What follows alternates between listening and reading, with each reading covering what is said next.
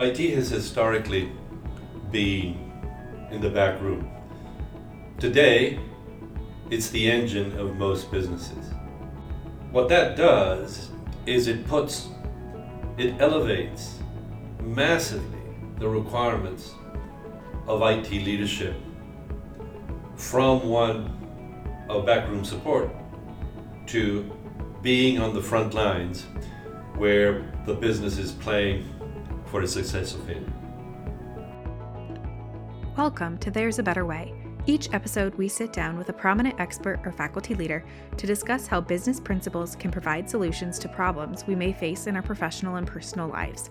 Today, Meredith Condor, Executive Director for Fisher Executive Education, sits down with John Dean to discuss the transformation of the IT industry and how current and upcoming IT leaders can use business strategy principles, including data analytics and corporate finance, to be forward-looking and active contributors to the process of management. This program is brought to you by Fisher Executive Education. Welcome to There's a Better Way. I'm pleased to be here with a new friend, John Dean. John has over 35 years of experience in the IT industry as a consultant turning around technology organizations for better business results. He's worked in just about every industry from retail to government. It's my pleasure to welcome John. Hi, John. Thank you. John, could you talk to us a little bit about the transformation that has happened in the IT industry over the last 10 years or so? What has your experience been? Well, thanks for the invitation. I think the last 10 years have been so different to the 25, 30 years prior to that because of the speed of change in information technology. It used to be that information technology was a group relegated to the basement of companies. And I think that it had to do with what its contribution was to business. It was accounting, it was number crunching, it was human resource tracking and records management and that type of contribution. However, in the last 10, 12 years, IT has transformed its contribution to the business from back office to front line. Very few businesses today operate without, practically speaking, immense reliance on what the technology available can contribute to sales, to profits, to effectiveness, to strategy, to how you manage people, to everything that is involved in the success or failure of a company. So it used to be a support function, and now it is essential to many of the facets of a growing business. Correct. And as such, its management requirements have changed quite dramatically. What IT leaders had to demonstrate in the old days was technical skill. And technical skill was bound by what was needed in order to support a specific business function. Today, IT has been elevated out of those boundaries, and the scope of what an IT manager, director, VP, SVP, EVP has so dramatically changed that we find that if we have been trained for the last 20 years, we might find ourselves not fully qualified for the breadth of what is expected of us. That is the challenge. And I think that one of the things that we all need to work on is to say, not only how do we change the way in which IT leadership is generated, but also what do we do with everybody who is in the pipe already? How do we get the entire set of people, many of whom are very high potential players, to contribute at the level that is expected of them, whether fair or not fair. How good point. So to summarize, many IT leaders grew up in the IT industry as the IT industry was growing, but they may have started as coders. And now so much more is being asked of them because IT now encompasses so much more than just coding a program, but you've now got concerns about social media and cybersecurity and e-commerce and financial systems. All of these things now are being are falling under the technology space. And whereas in the past somebody might have been good at one slice of the technology umbrella, now they're being asked to be experts or leaders in so many other sections of that industry. And so not only do they have to know a greater expanse of technology, now they also have to know business skills as well. Is that correct? Absolutely, and I think in the old days, your specialization might have been in program management, or it might have been in enterprise resource planning systems, or it might have been in a specific piece of infrastructure, whether it be network or gear or whatever the case might be. What has happened is that all of those things, while they still all exist, have been enhanced by 3, 4, 5, 6 times. And then on top of it, the players that are actually performing the tasks that get the results out of these tools has been diasporized. By that I mean it has been either outsourced or given to other people to create and manage. So the IT leader is, in many cases, doing much less in-house work and much more managing of relationships with either gig workers or contract workers or vendors who are actually holding a strategic piece of the contribution of IT. And when you and I had spoken earlier and you explained what you did at Clipper Advisory Group, you mentioned that sometimes you're brought in to support a CIO, for example, whose performance is failing. Or you might be brought in to replace a failing CIO until a new CIO can come and take that person's place. So can you describe some situations where you've been brought into an organization because a CIO's not been able to carry the responsibility that he or she has been asked to carry? What are some of those stories? How have organizations been impacted by a CIO who's not well trained across a business? By way of intro, my career has been divided, practically speaking, half and half between being part of a consultancy, Pricewaterhouse or Clipper or other companies, and having a real job, i.e. being employed by somebody to be your CIO, right? So over the years, I have accumulated a set of circumstances that I was thrown into, either as a hired gun or as a change agent, if you want, from an IT standpoint. The vast majority of the cases where one was brought in to fix something or to do a turnaround of some sort, it had to do with a gap development between the type and speed of the business strategy and the condition of IT to be able to support that strategy. That gap could be big or small. In some cases it might be defined as political, in some cases it might be defined as the team is the wrong team, in some cases it might say, well, you know, the team is okay but the leadership is not, or things of that sort.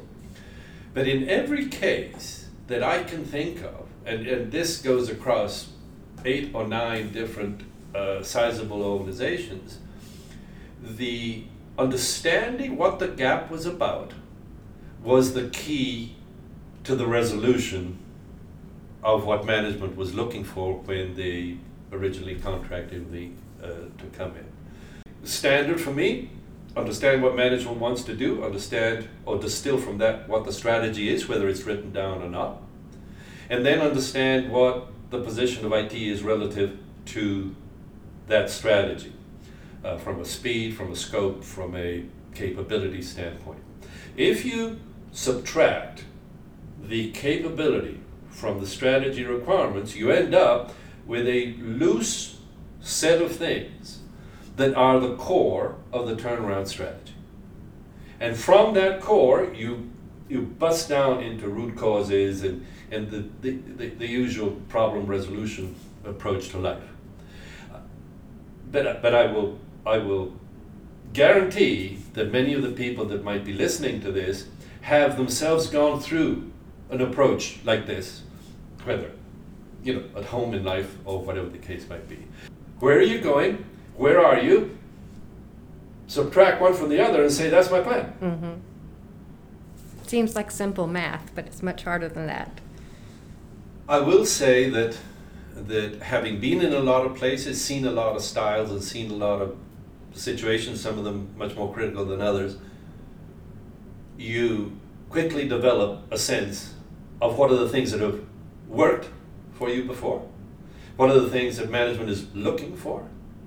But you can't be anything but surprised at what those symptoms are that you're called on to address.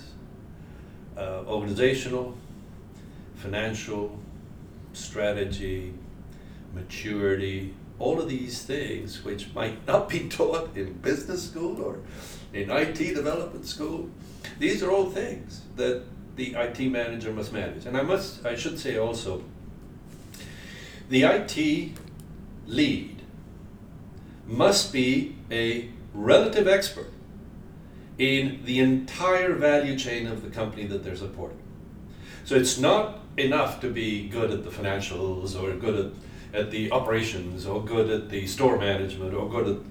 You have to actually understand where the development of the product or the service is. How does that happen? And then for every step of the way, whether it be logistics or whether it be sales or whether it be profit analysis or forecasting, it doesn't really matter. The head of IT needs to have more than a chatting knowledge of each of these steps in the value chain.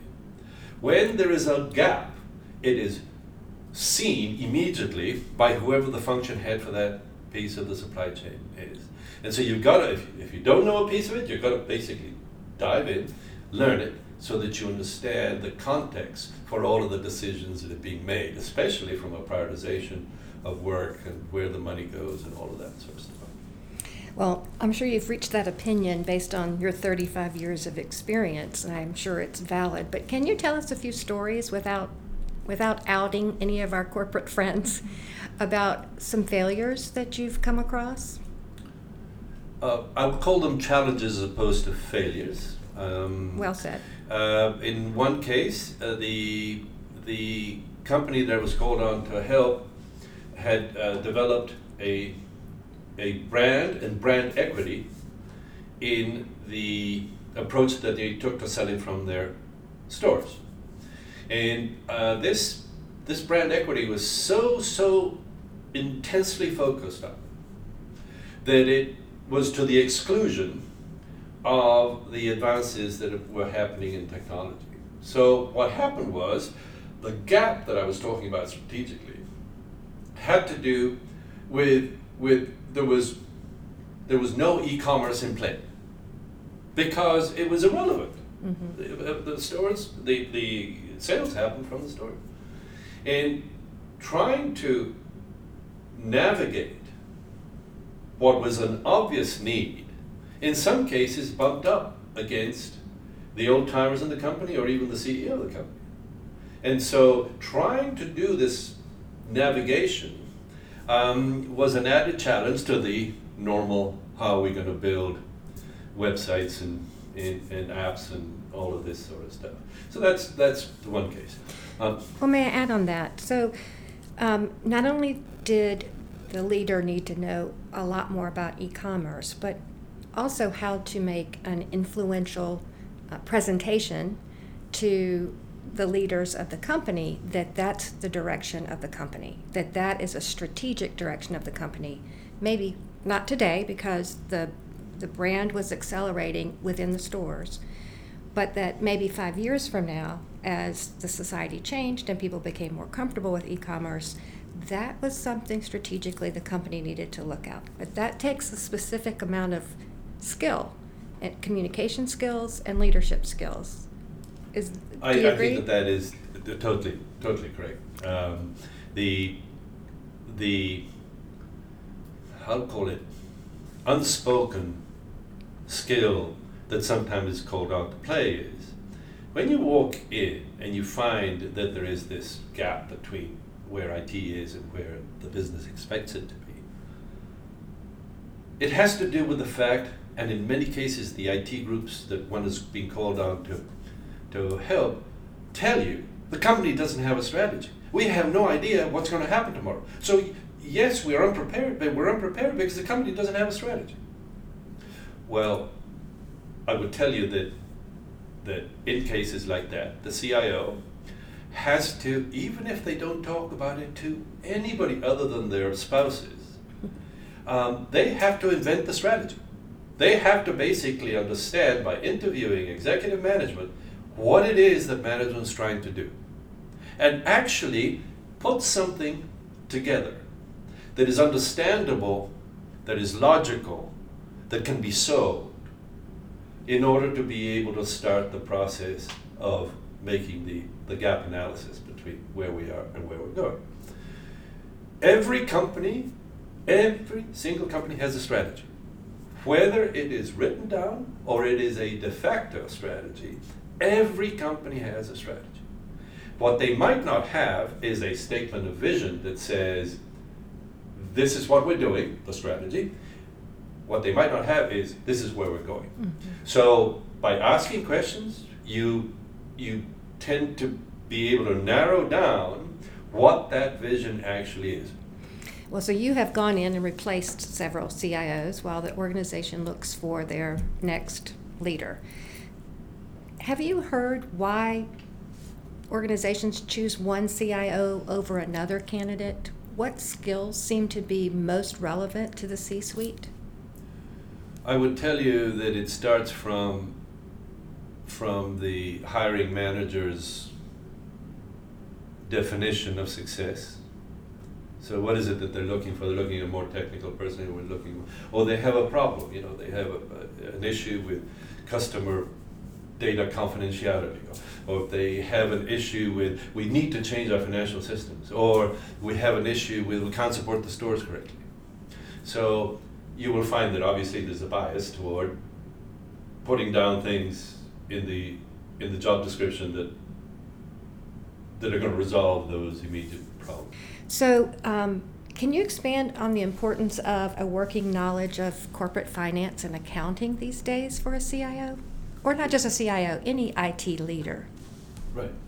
So in the old days, there was a need to understand basically two things in IT finance.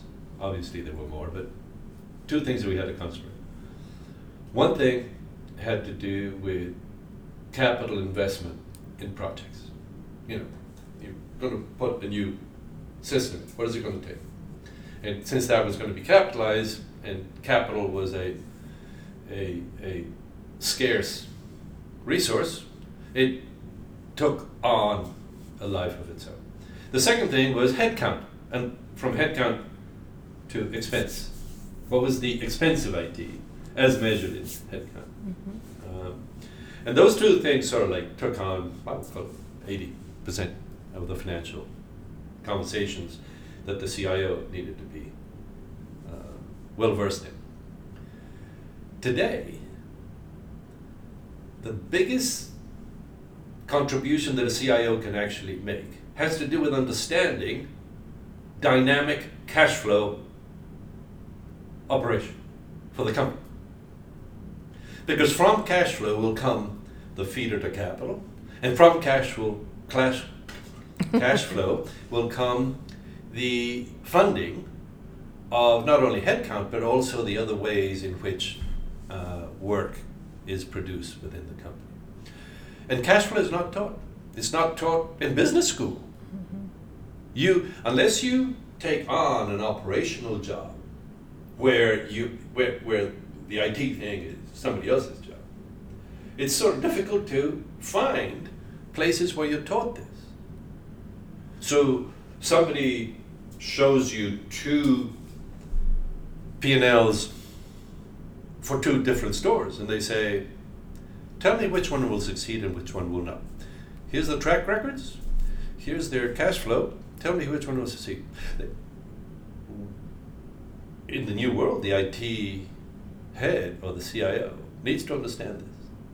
And needs to understand what the levers are, that if I pull this is the impact that it's going to have in this store, and this is the impact it's going to have in this store. If you take a look at finance, obviously you've got the entire world of forecasting and understanding what in fact are the levers that need to be applied. It takes us into the conversation of analytics, and analytics is not only about reporting the past in little fantastic little pictures. It's about the diagnostics. It's about the prediction, and eventually the prescription of how you're going to fix it.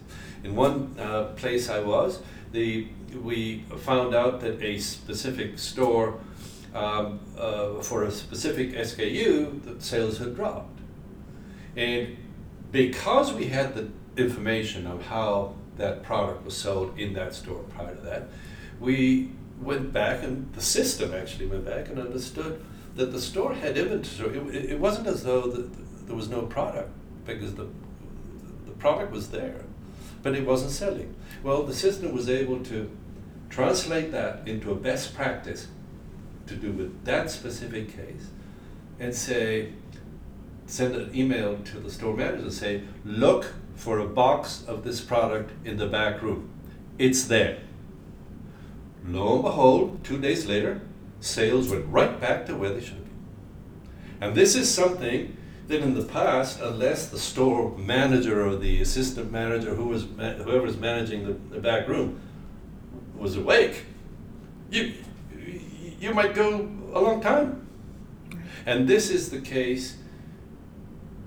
This makes the case for how IT has become the engine for many companies, as opposed to a support group that plays from the back office or the back lines. So just to conclude, your experience is right at the apex of where a lot of CIOs probably aspire to be. You've seen challenges, you've seen successes, you've gone in and fixed problems, you've gone in and probably created a few problems of your own. Never.